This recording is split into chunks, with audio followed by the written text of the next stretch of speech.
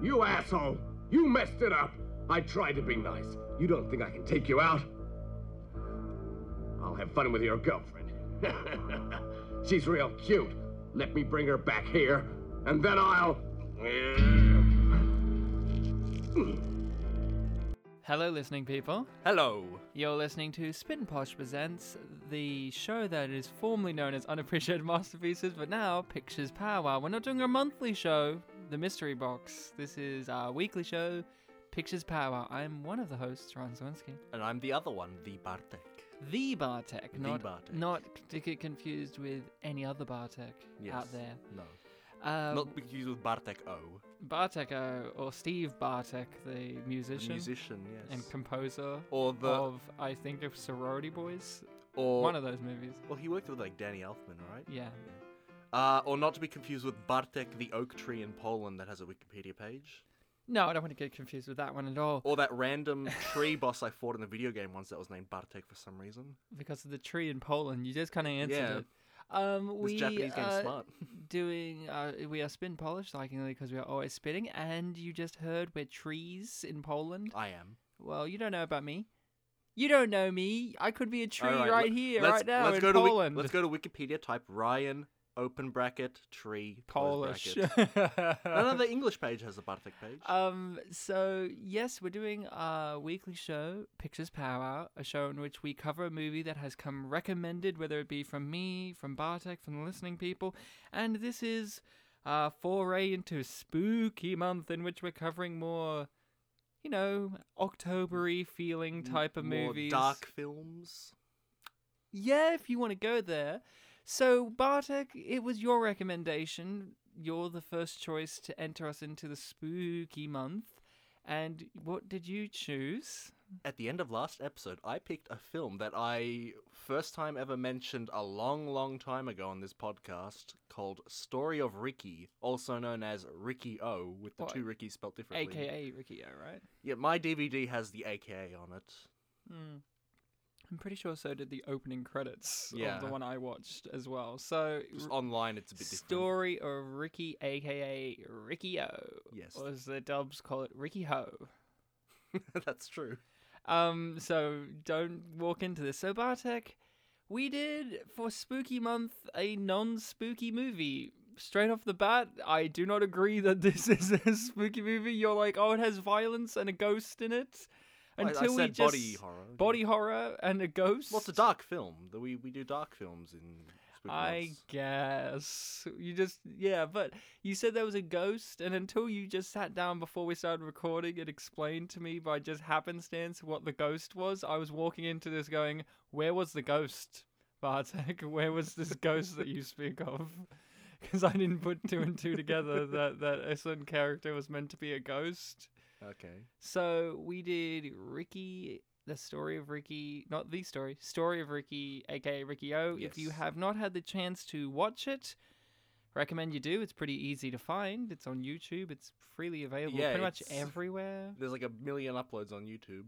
There's even a best of upload that's like 5 minutes shorter than the film. So I don't know what that video is about. Well, it cuts out the scene that they didn't like, evidently. And I guess this is also the first time on Pictures Powwow where we're kind of doing a so bad it's good type film. I guess that's an interesting discussion point we can have, whether it is one of those or not. So Ricky O, the story of Ricky Lake. That's the name of the film. Is the movie. So if you haven't seen it, do watch it. We're going to talk about it in depth. We're going to get into the nuances of Ricky's story. So Bartek, what is your history with this film? So earlier this decade, I saw a review on it online, and I thought, oh, that's from who? I was from the Cinema Snob. And I just thought nothing much of it afterwards. Like, oh, that was a funny review. There was some funny clips there. It's got, like, some popularity. And then one day I was hanging out with a friend of mine. I think it was Nathan Malloy, who we've had on the podcast before. And we were just walking around a shopping centre, and we found this discount books and DVD store. And it had a bunch of DVDs that were mostly, like, public domain stuff, like the The recurring DVD copy of It's a Wonderful Life I have that I still haven't unwrapped, I got it from there. It shows how keen you are to watch it. I actually do want to watch it, but I just kind of find it funny that I haven't unwrapped it. Yeah.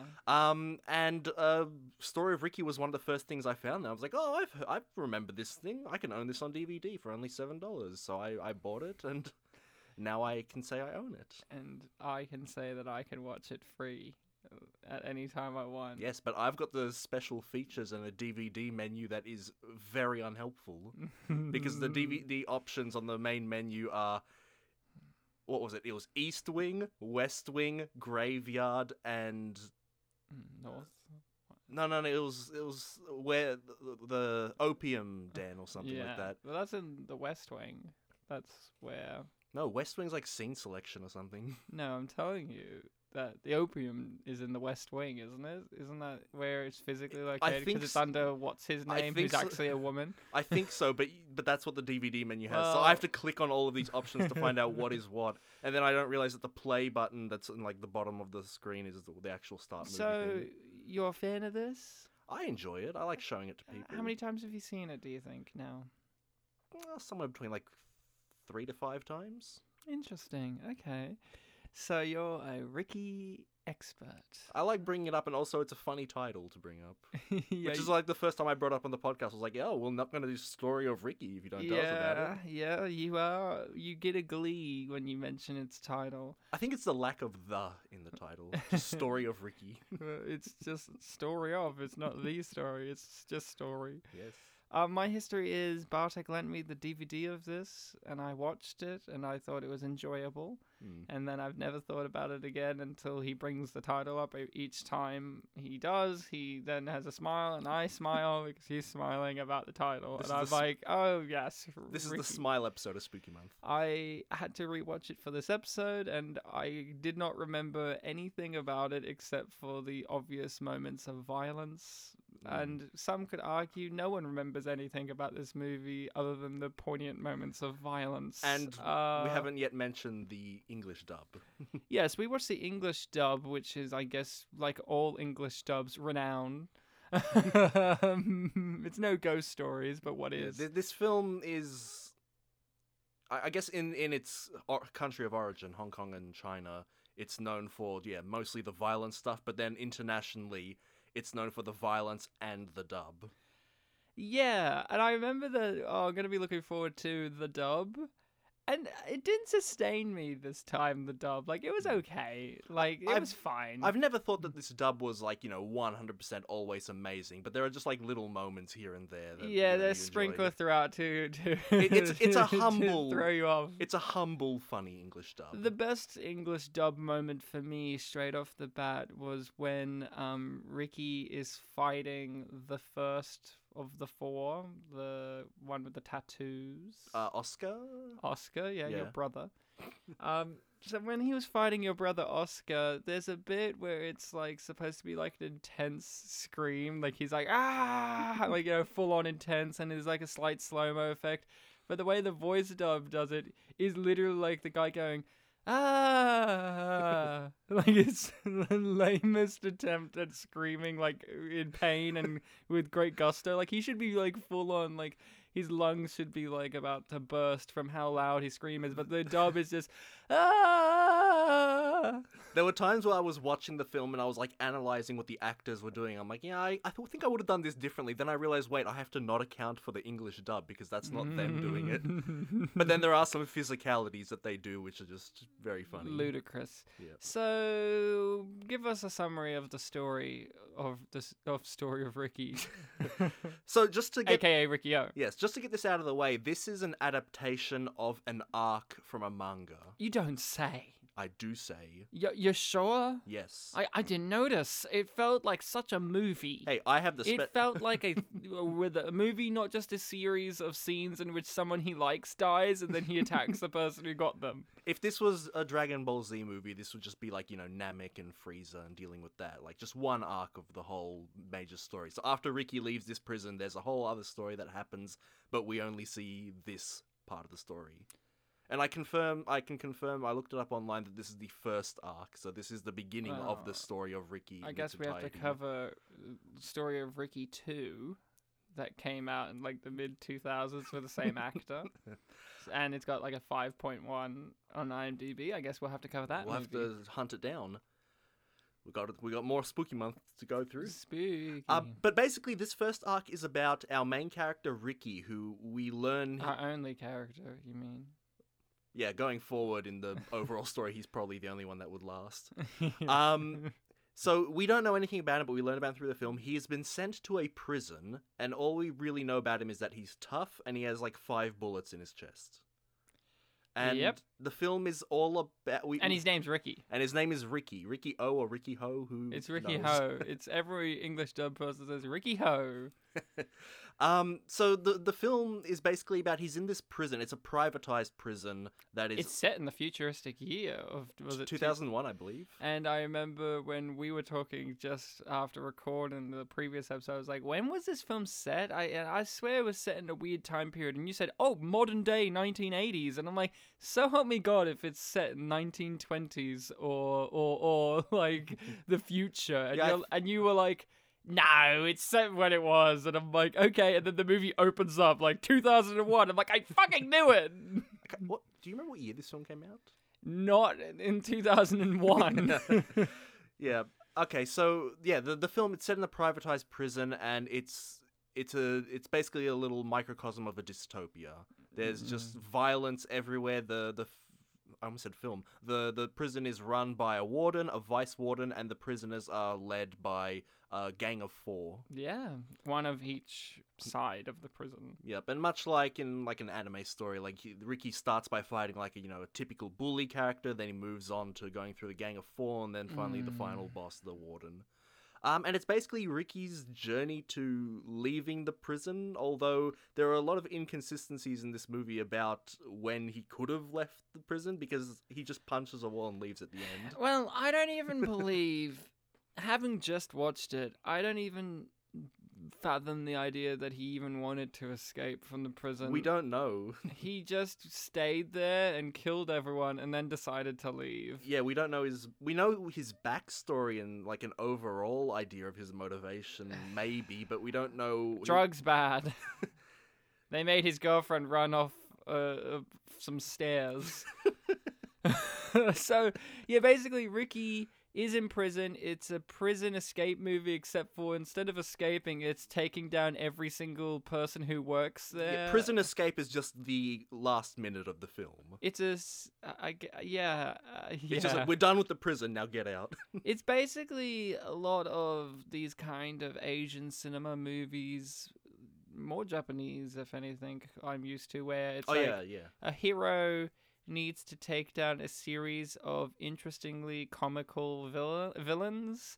Because none of these villains you take seriously. You don't take any of them as a serious, right? They're all comedic in my brain because they're all so ludicrous. And maybe that's a cultural difference translation. But they all got their goofy gimmicks. There's the one who throws things. There's the one who has like the death pinches, and then there's the one who has tattoos, there's the one with a hook for a hand. Yeah, it goes on and on and on. Yeah. And then the warden is like the final boss, who he looks like he goes into his second form, and his final form. I always think of Slugworth from Willy Wonka when I see him. Yeah, I guess. And Ricky just kind of, the basic movie is this. Ricky's enjoying someone's company, that person gets attacked and or killed. Then he attacks and or kills the person who attacked and or killed the person he likes. Rinse, repeat. Well, no, rinse, repeat. No. You forgot one element. And he blows on things a lot, like leaves. Okay, you forgot 2 elements. and flutes. No, you forgot the element where he grieves. His grieving is killing them. No, but there's like his body reactions. Oh, you mean he screams loudly and goes and he flexes his muscles. Then he air fights, not air boxes, but air fights. He does air boxing, yeah, and that's the entire movie, and it goes for 90 minutes or so, depending which cut you watched, and because the unrated cut is the one that more people are familiar with. That's I think. like just over 90 minutes long. And the villains have no intricacies to them. The most intricate thing is you find out that they're growing opium, and as soon as you find that out, it's gone immediately, and that's the end. There is no like, oh, the villains are doing something, or they're connected to Ricky, or this. No, once you meet him, that's all you get. The guy has a hook for a hand. He's going to use that hook. That's it. There's no like. And the opium, just to clarify or expand, after it's gone, we meet the main villain.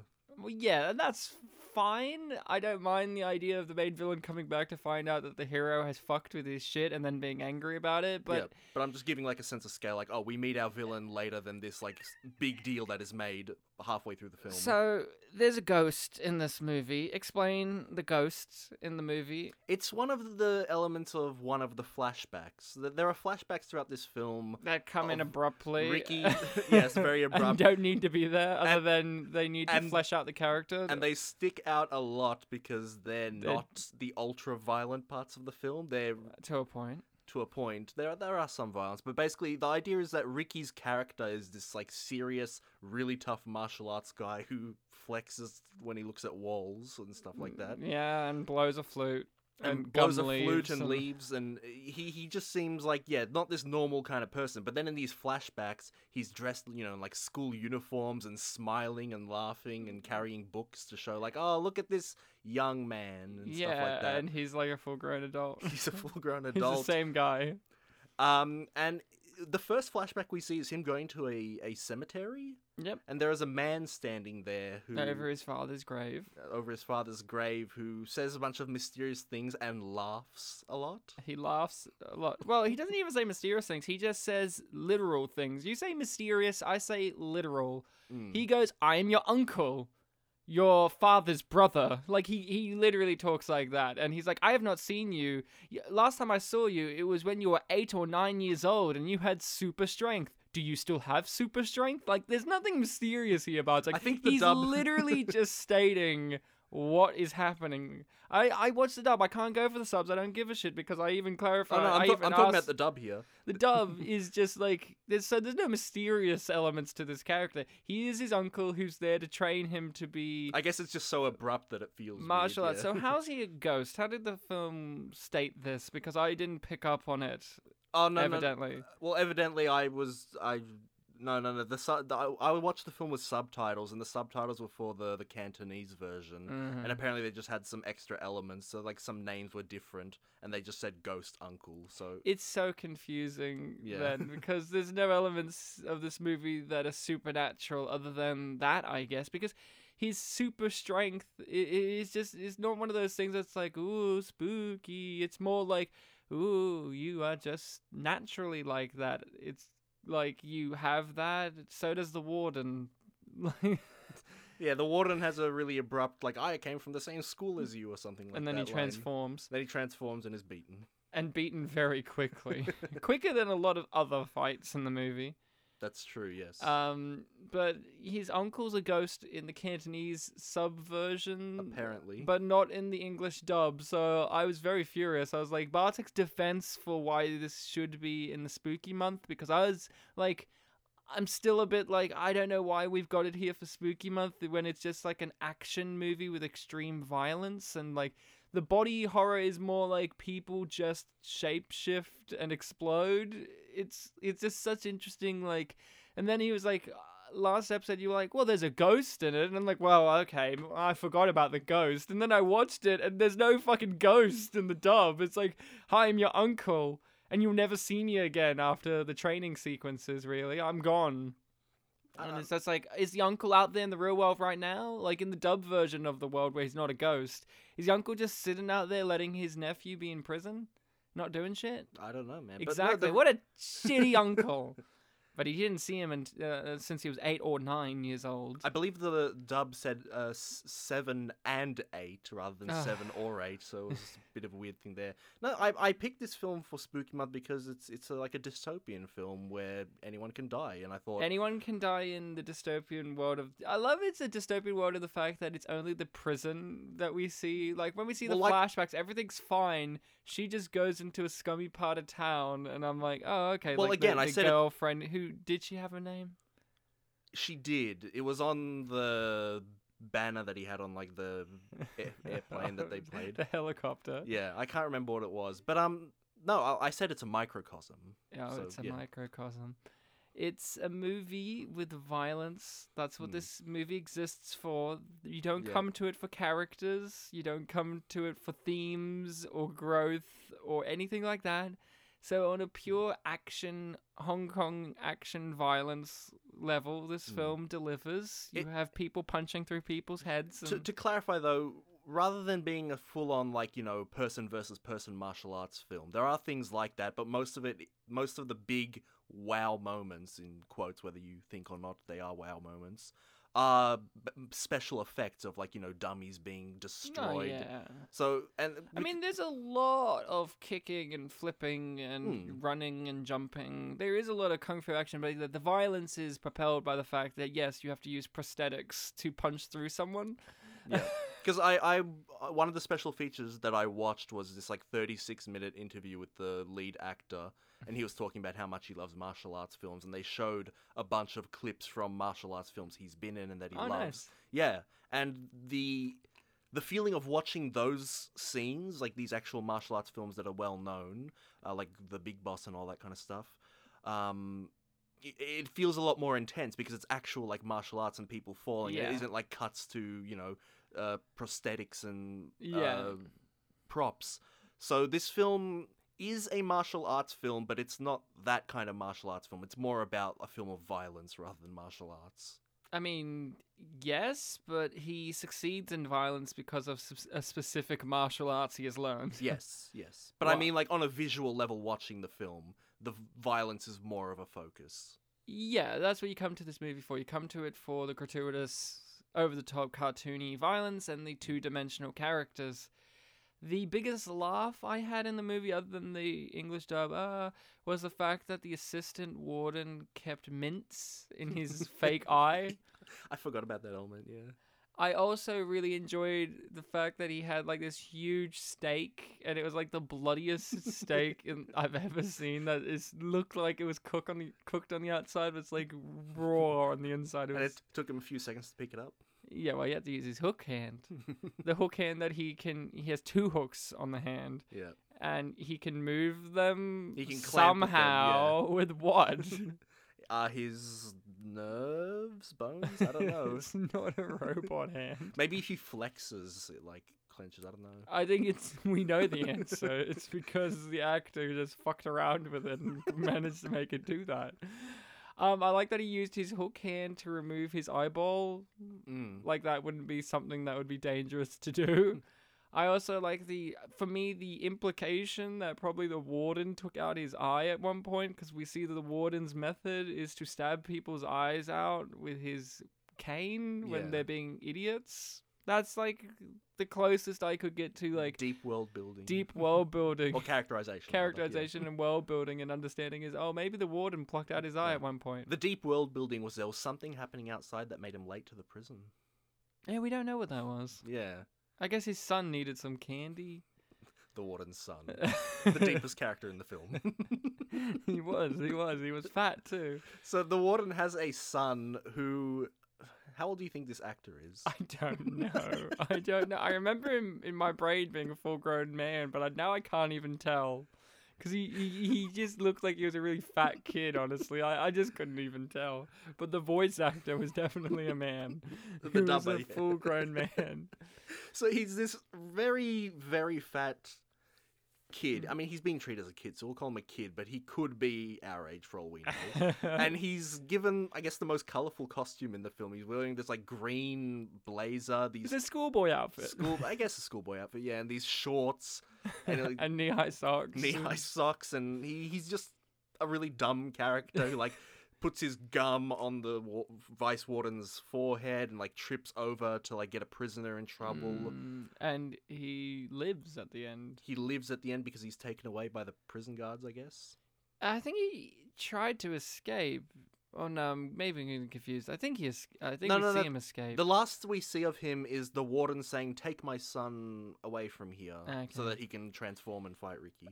What I love about the son character is it's that level of goofiness that you needed at that point in the movie, because the movie can be a bit of a depressing movie in the fact that multiple levels for me. One, obviously, everyone's dying brutally all the time. But also the fact that you know that the movie's just going to continue at this level for the rest of the runtime. And kind of amps it up at the end of the warden transforming. But it's such a short fight that you kind of go, oh, okay. Considering, the Gang of Four fights tended to be longer. One of the first characters that we sort of get to know in the film is this like middle-aged man who we establish he did commit manslaughter when he was rushing his wife. Everyone committed manslaughter. Ricky's in there for manslaughter when we see that he clearly murdered a man. The point that I'm getting to is that a lot of the generic prisoners are treated as if they're like actually good people, so that... Yeah. And that all the people that Ricky ends up fighting are the bad people in the prison. Thank God it worked out that way, huh? Like, there's no complications with, like, the people he's setting free are actually bad people. It's that they're all good people who just had a bad moment in life, and they just all happen to go into this maximum security prison. Yeah, well, the guy that I was mentioning... the old man? The old man. You called a middle-aged man a moment ago, when they just refer to him, and the whole movie is like, you heard the old man killed himself. Yes, it was old man, that's right.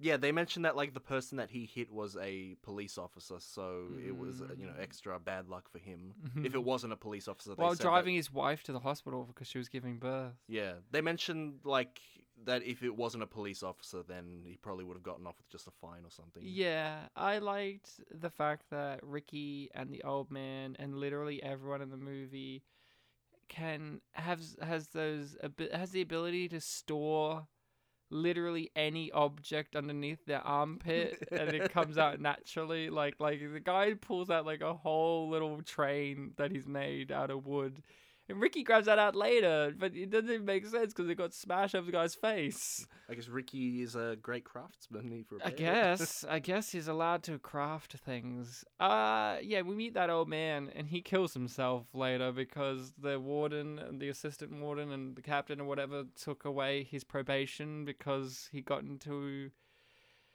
What did he do? He got weaseled out from the snitch or something. I can't remember what he actually did. He was just around. No, I think they were just being dicks and saying you don't get probation unless I say so, and there was something or other with the weasel guy, the bald head guy, because then they go and attack him after that because he was somehow connected to the old man going to killing himself because he weaseled him out for doing something or other. Well, I know that when they were confronting him and Oscar came in and stopped it,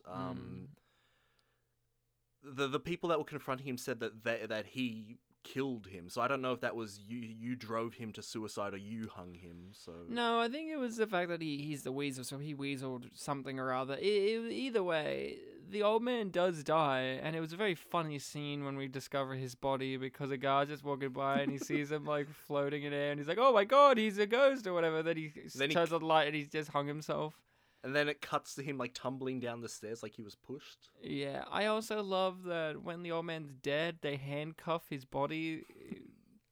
Why? That scene is quite amazing. Because it's raining all the time. It's night, it's raining, 2 prisoners are carrying him with a blanket. Guards. Was it guards? They were guards. Oh, I thought they were wearing the black prisoner clothes. I thought they were guards. Doesn't matter. Maybe they were wearing raincoats. They're guards. Why would they be handcuffing him? Either way, they're in rain and it's all majestic. It's a John Woo movie. It's a very dark thing, and then Ricky just turns up and they're like, "Whoa, Ricky, what are you doing here?" He unblankets the guy, picks up his arms, and it's like, he's already dead. Why are you wearing handcuffs? It's like, did he know that the handcuffs were on? He could sense it. And then he just like tears them apart, gently pulls out the train, puts it in his arms. They walk away, and then Ricky does his grief thing that I was talking about. Screaming earlier. and punching. Well, before in he the gets rain. to the screaming and punching, he like does all these like weird hand things. It's to flex his muscles. But it feels like he's. It's reminding me of when we did the Soviet Western in university, just like big hand signs to show grief, and then he starts screaming. Well, Asian cinema. There you go. Yeah. Yeah, this movie is Boss Fights. The movie. It is. Our That's true. first proper boss fight is a mini boss, which is in the bathroom. That's probably where my the favorite old- scene. Where with the old man getting attacked, and then Ricky comes in and Yeah, like that's- trips him over on something or other with nails in it, and like. Oh, sorry. The follow up to that's my favorite scene. But yeah. That was just Ricky tripping someone. Well, it's an initiation of a boss. then It's the- like a mini boss. And then that triggered the dual boss that's coming up, sort of. Where the guy that he tripped was the bully character that I was referring to earlier, like the first guy he really antagonizes. And this guy has a gang. in with the prison guards. So yeah. and he bribes one of them to let out the prisoner that they've locked away in solitary. He has some stupid name. Zorro. And he's like some big fat baby He's just a really obese guy. who's drooling constantly. And when he first meets Ricky, he's like, he said, someone paid me a lot of money to... No, Rice. Rice, sorry, that's right, Rice. How fucking dare you? He doesn't care about money. Zorro's a man of not money, but food. If I mentioned this scene yesterday, I would have remembered it was rice, but for some reason I blanked They right paid now. him £2 of rice. Sorry, the food I was thinking of was the last part of his line. It was like, someone paid me 2 pounds of rice to smash you up and put you into a pie. And then Ricky's like, oh, okay.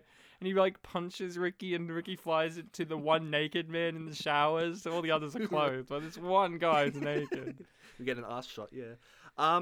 Ricky finishes him off fairly easily, but then He punches through he him. punches through his stomach and rips out his guts. Yes, and this is the first time we see this film's expert use of slow motion. When you say expert, do you mean piss poor? Choppy. You mean piss poor? It's like a frame every 2 seconds. Yeah, it's piss poor, Bartek. very You can admit it. But it was very. I got a lot of laughs from the frames. And then in this film. eventually Oscar hears all about it, and he's all like, Oh no hey. no! The bully Samuel then confronts Ricky, but just before Ricky finishes him off, a guard runs and is like, "Hey, you two, stop that!" Then there's another choppy slow motion scene where Ricky kills him with a single punch. Yeah. And this is the film trying to be like intense and like, whoa, look how great this is. And then probably my favorite dub moment, a prison guard just runs right up to him as if no intense thing just happened, shakes his baton at him and is like, another move and I'll hit you.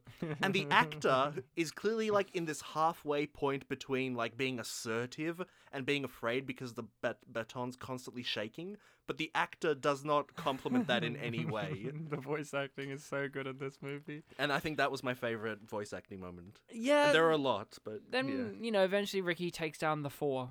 And they're all fun, the four. yeah, they're the big anime villains. I think it's just so odd how they are. So Oscar's probably the most nuanced character-wise, and he's the one to go first. Yeah. And then you're stuck with the others. And the second one's the one that's like, oh, he's the toughest one. And he dies later in the movie, and they try to redeem him. And they're like, oh, look, a picture. He was a family man, too. Oh, you and your evil system, Warden, you spit people out and no remorse. Yeah, but we didn't really get to know that guy. All he was like, I'm strong, man, and I'm going to beat you up. But then he always got interrupted from beating up Ricky. Are you saying that Ricky killing him brutally and then saying, we're human beings, was not poignant to you? And then I guess the one with the most character is the one who's a woman Rogan. pretending to be a man, Yeah. and is obviously a woman to the point in which she's still got her earrings on, which I found very distracting throughout the whole movie. I'm like, if you're gonna try to make her look like a man, take those earrings out, like these feminine earrings. I don't know what their thought was. Why did they just admit? Or something? Why did they just admit that she was a chick? I don't care. Like, it's just so confusing to me. Like, I guess she was probably the best fighter, or She's the one that the movie's presenting as like, oh, she's the one that Ricky kind of has to overcome. Sorry, he is the one that Ricky kind of has to overcome because he fights him like 2 or 3 times before finishing them off. Yeah, and the finishing off of that character is very oddly done because it's kind of like a throwaway moment where it's like he's finishing that character off and then it's like the warden's like, "Hey, what are you doing?" Yeah, He's like, "Oh yeah, sorry, I gotta fight you," and it's like, "Oh, okay." On paper, it was interesting because he manipulated their momentum to like put their downfall, but yeah, it wasn't really.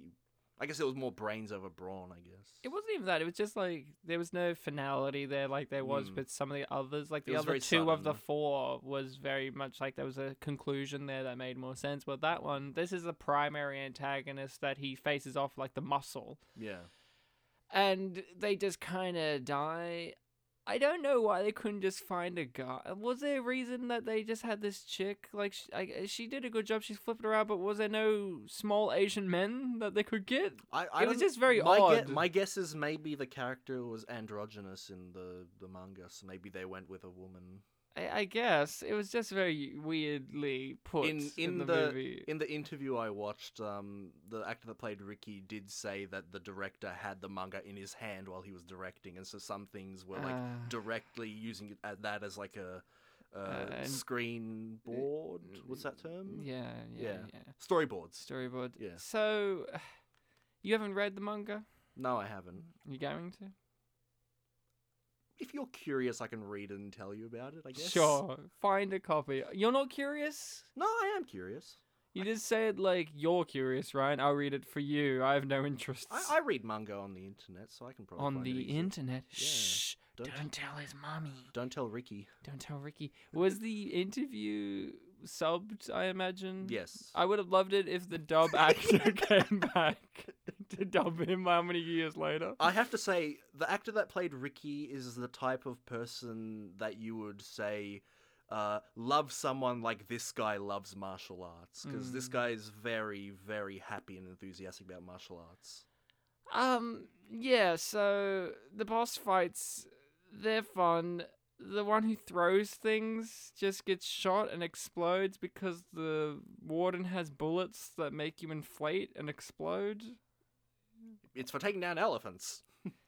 Apparently. Are you talking about Brandon, the one with the like needles on his... Yeah, the one who throws things. Yeah. He just throws shit all the time. Needles, just chairs, anything. You just throw in constantly. He was a bit of a weird one because he never really faced Ricky alone. He was always like he was supporter for Rogan. Which is fine. Yeah, he had cool hair.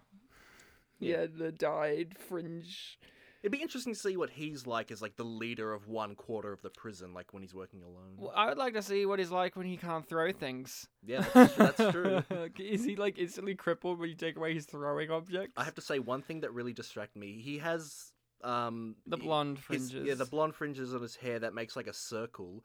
For a lot of this film, I thought that was like some sort of skin defect. It was only like close up later in the film, but like, oh, that's hair. I immediately knew it was hair. My fiance who watched this with me last night thought he had horns because when she first noticed his hair properly, it was like during the night scenes. So, he goes down like a chump, I guess, but that's fine. They use the Big Trouble in Little China effect where the guy like inflates and then explodes. That happens to the assistant warden, who was probably the best character in the movie. Yeah, definitely. And he should have been just the warden. I don't know. He seemed more interesting as an antagonist against Ricky because he was more wormy. Yeah. He was more slimy. He was using slimier tactics and vastly more visible in terms of screen time. And him and Ricky had more conflict against one another throughout the movie than him and the warden. The warden's just there because, you know... The final boss has to grow. And since the assistant warden was such a slimy little coward of a man, they couldn't have him do it at the end. Be like, it would be weird if he was like, actually, I know your martial arts, and like grows. But Ryan, he jabbed his hook into Ricky's hand. What could be more painful than that? Blinding Ricky was a very good technique that they should use again. That's the thing I hate about these types of movies. When there's a technique that really works, they rarely ever use them again. Yeah, try to find a way to make it work again. Like, why don't you just blind him again and make sure that there's no water next to him? then he won't be able to do shit. Yeah, like if they blinded him in that cage with the press. Yeah, or just blinded him literally anywhere. I mean, maybe at that point he would have realized, oh wait, someone broke through the wall. I can just leave through there. But this film loves breaking walls. It does. It never breaks the fourth wall. That's very good. It doesn't, does it? There's Because no moment where Ricky looks at us and he's like, "Hey guys, it's me." There is one intense part earlier in the film where someone jabs a needle through his hand and Ricky's just like staring right into the camera and just pulls it out. The fake hand. Yeah. Let's talk about the flashbacks. How do you feel about them? Considering that this film doesn't lead up to a conclusion to Ricky's what it's setting up, I'd have to say that this film either wanted sequels or was just adapting too literally, because they do not serve a purpose for the conclusion of this film, other than the possibility that Ricky's now going to do something about them. I guess they serve the purpose of it makes you understand why he's in the prison and why he's so anti what the bad guys are for, but it's so sloppily done, and the flashbacks are so comedic unintentionally, I feel more so, that you don't find them interesting as well. Like, every time we had a flashback, I'm like, oh, another flashback? I don't give a shit about his uncle, because we didn't even get to see much of his uncle, so we don't even know what the guy's like. We know he laughs intensely one time. Like, yeah, that's it. honestly, with the flashbacks, I think the dub is really the main thing. And the makes them worth it. girlfriend character, who's like your typical, like, I'm so innocent. Giggling high school sweetheart. She dies like a chump. I mean, what the fuck was that? She wasn't pushed off a roof. She didn't trip. She like, just... the drug dealers didn't do shit to her. Like, they go out of the way in the dub to make it like the drug dealers that captured her weren't even that bad. They were very dumb. Yeah, and then she just jumped like off a building basically, and then like she became a dummy that fell on the ground, and it was very amusing. And I was very upset we didn't get to see more of Ricky's like reaction to that. Like, we see him open up the body.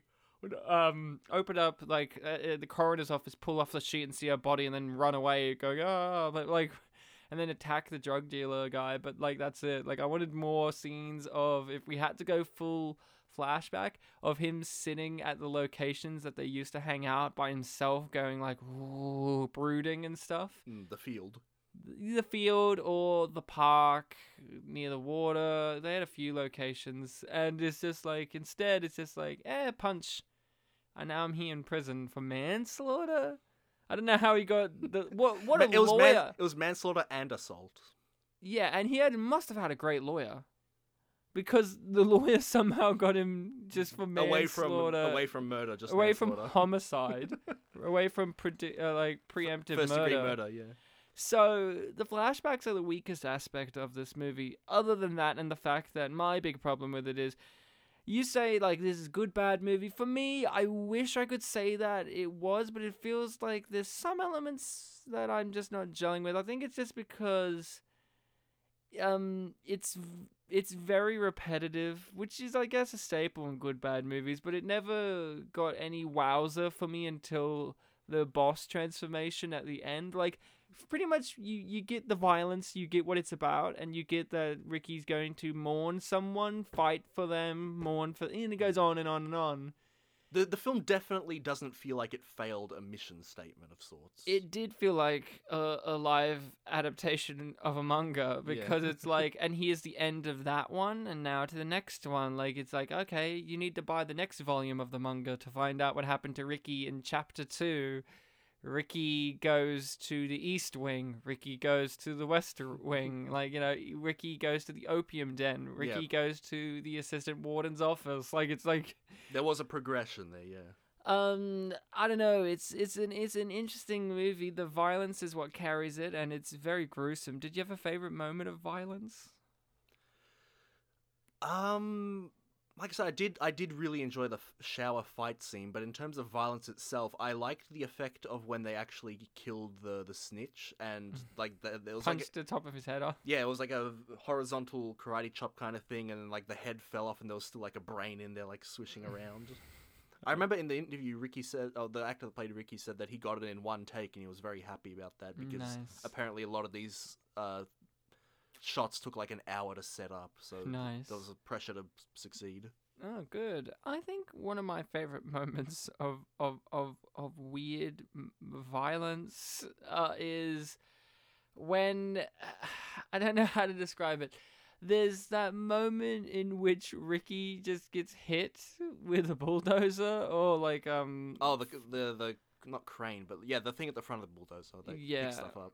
Yeah, truck scooping device. It's just such a goofy moment because everything's treated like this hyper realistic or hyper surreal like violence. In this moment, it's like we know he's super strong and impervious to being hit with things, but it seems like the thing that hurt him the most in this movie was being just lightly nudged by one of those. Like it flung him across the whole court, and he was like, Yeah, the the top three things, and I'm like, what the hell? The top three things are that. Getting stabbed with the hook in the vice warden's office, and maybe like the electrocution. Oh, and being blinded. And being blinded. He really didn't like being blinded. But all of the super violent like martial arts stuff, he can like. That's no problem. I mean, he sews his arm back together with his own like tendons and stuff, and he's fine. This is one of those movies where I did find it a little infuriating that our lead character cannot be hurt. He's just impervious. I mean, it was fun enough, but usually, like, even with these impervious characters, they, like, have that one weakness that the villains find out and can use against them, and then it's, like, a clever way that they can the hero outdoes the weakness. But at a point, Ricky just has nothing. It's just like, okay, I'm just waiting for you to punch through the warden, and then he does, and then the movie's over. Like, the warden's super transformation didn't do anything to outbest him in any way. In fact, it made it worse, if anything. Gave him more to hit, yeah. Yeah, it's like the film, like I said, it was inconsistent. Sometimes when things were actually sort of hurting him, you thought like, oh, is this his weakness? But no, then he just gets out of it somehow. Yeah. Like, oh, I'll break your desk then. Concrete, just flex. Yeah, just flex. Or electrocute.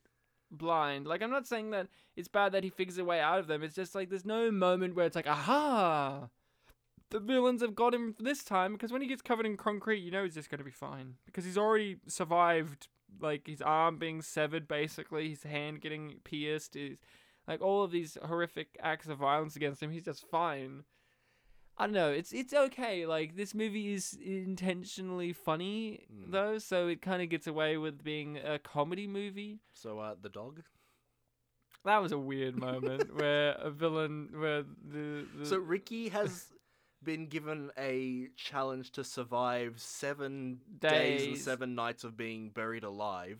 With a breathing tube. With a breathing tube.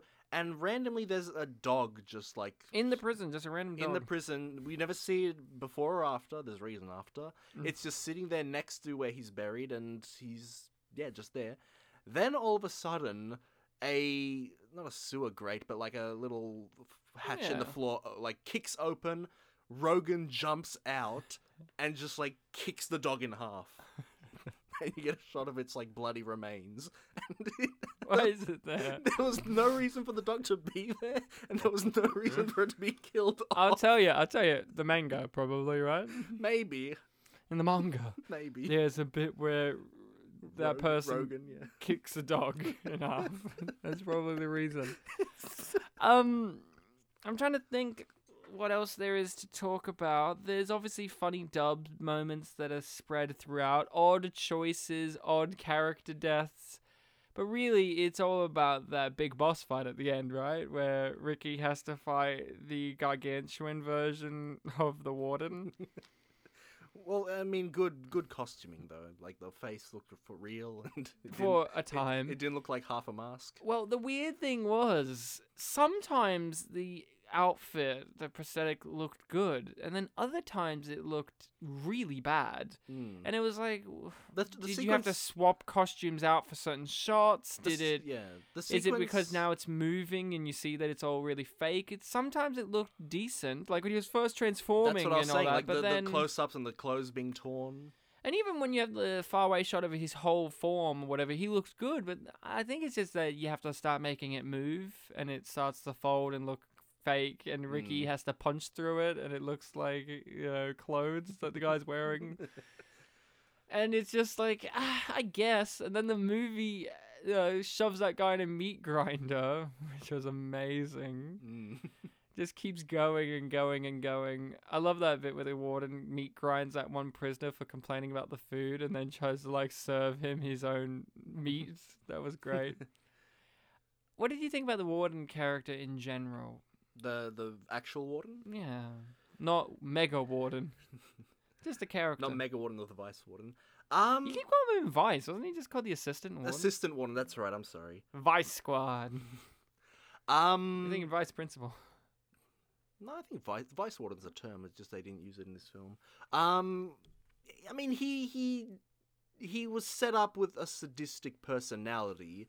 It wasn't until the very end that he really did any sort of... I mean, he stabbed the guy in the eye, but he seemed more like a leader, and like he seemed to have a weakness about him where he always needed his medicine. Yeah, what was that about? It never came back.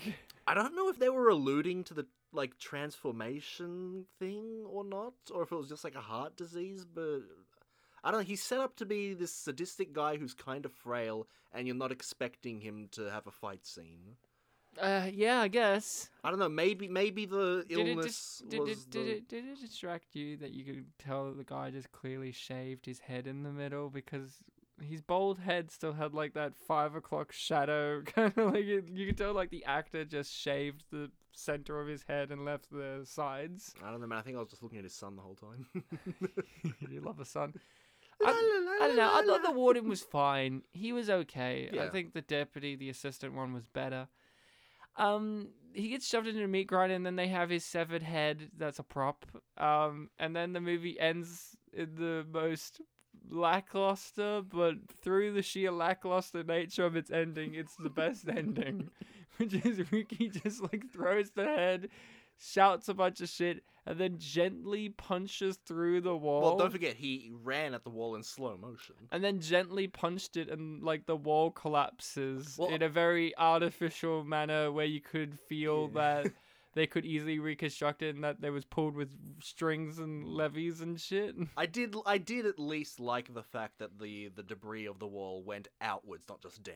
No, I agree. Yeah. And then he shouts, "You are all free!" And then the movie ends. and then he walks out and credits. What a film, Bartek. What a film. No, Ricky. What a Ricky. What a film, Ricky. What a film, Ricky-o. What a movie. So Bartek, this was your recommendation. Give us your final thoughts and any other stray things you want to mention. I do agree that I'm a little iffy on calling this a good bad movie because it isn't as incompetent as some of the stuff that we've watched. Like, no. Yeah. It's no Neil Breen. It's no Neil Breen. It's no Love on a Leash. Nothing will be. But it did what it wanted to do. It was violent. It had funny action sequences. There were some intense performances, even though there were some stiff, like, all right, now get up, now turn, now do this, instead of it being a fluid motion. A lot of that, a lot of weird choices. The English dub is really what people look at as being what makes it good, bad, because a lot of it doesn't complement what's happening. There's no, I don't think there's any really big stretchy dumb lines. No. They all seem consistent. It feels like on paper these would be fine lines. Yeah, they weren't ludicrous lines. It was just the delivery. Some bad props and dummies, like when the guy falls down, when Ricky trips the guy in the showers, it's such a dummy that just gushes blood. Yeah, if you're the type of person that's really used to CGI special effects, there's plenty and plenty and plenty of practical effects in this film. Yeah. And overall, I just think it's a fun film. It's definitely slow at times. It's definitely a little bit tone deaf at times, but on a pure level of hey, let's just have a little bit of fun for 90 minutes, it'll serve the purpose. It's not, high art, but it's not too low. It's cult cinema. Yeah, it's cult cinema. It had a big online following too, apparently. Yeah, I would say that this movie is an oddity that's definitely worth checking out. If you're into Hong Kong action cinema or Asian cinema with the extreme violence, and if you're not too squirmish about that, this movie is definitely worth a watch. It's upbeat kind of tone makes the violence not as horrific. Like, you never walk away going, "Ooh, that was horrific," Vance. You walk away going, "Whoa, shit! That was extreme. That was extreme." It's not edgy. It's just extremely silly and dumb, and it's innocent fun. Yeah, and they take it, and the actors take it seriously. They take it seriously. So you don't have to be like, "Oh, well, they're not yeah, trying." some do. The assistant warden's playing it for laughs. Like I said, the assistant warden has a fake eyeball that he stores his mints in. I mean, need I say more? Yeah, it's definitely worth checking out. It's an oddity of cinema. I'm glad I've seen it a second time, and it's easy to find. So that's super good. easy. Because a lot of these kind of movies, even cult movies like our previous episode, Saved, was it's a little bit difficult to find, and I'm glad that this movie, Ricky, Story of Ricky, has a following and has been restored and has the ability to buy on DVD and have special features. This could have been one of those ones that just remained from the country where it initiated from, or forgotten, or kind of left to the wayside. Oh, like, so many great. In the interview that I watched, he said that not only did people actually recognize him down the line? It's like, hey, weren't you in Story of Ricky or Ricky-O, whatever it was called in Cantonese? He also said that this was the first film post the R18 plus rating being introduced in China that got that rating without having any sex in it. That's true. I appreciated that there was no sex for them to be gratuitous with. So Bartek, Yes, you recommended this. I did, and now it's your turn. It's my turn for a recommendation. I've been really struggling. I'm like, oh, we only You've been teasing a certain genre. spooky. Obviously, it's a bit of a difficult choice because, we're going to be taking some time off in the future, so we won't get to do all of Spooky Month. Only like a couple, at least one from each of our recommendations, and hopefully we can see if we can fit in a listening people's choice, and if not, we can at least have it be a spooky choice for when we come back. Yeah. So we'll get into more of that next episode. So Bartek, it's a real flip of the coin decision, but I'm going to have to go with a movie I'm pretty sure you haven't seen. Mm-hmm. It's a cult classic. It's if people will know it. It's one that's like, yes, it's got extreme body horror. Mm-hmm. Goofy comedy. Oh, Story of Ricky. It's a cult classic. We're doing Reanimator. Okay, I think I've heard the name. The legendary Reanimator, one of the few H.P. Lovecraft adaptations Okay. in cinema. I mean, it doesn't really follow the story, but it follows the beats of things, a level of names, I guess, but nothing much else. So we're doing A lot more fundamentally spooky, probably. Yeah. Reanimator, the first one. What There's year's it 3 of from? them. It's in the 80s. 80s. The one with Jeffrey Combs. I've all got Jeffrey Combs, but the first Reanimator, not Bride of Reanimator or Beyond Reanimator, which is a good one too. They're all great. So make sure to check out Reanimator before our next episode or in the meantime, so that when we talk about it, you can be briefed on what we're going to be discussing. You can follow us on the social medias of Facebook and Twitter. You can find us under just Spit and Polish Presents. You'll find us pretty easy. Rate us and review us on any of the podcast platforming sites that allow it. It really means a lot. Share us around with all your friends, with all of your Rickies and your O's. And your Rogans, your Oscars, your Zorros, your Brandons, your... Warden, Assistant Warden. Your Tarzans. We forgot his name, Tarzan. And, yes, I guess until then, listening people, remember to be kind to each other. Or I'll hit you!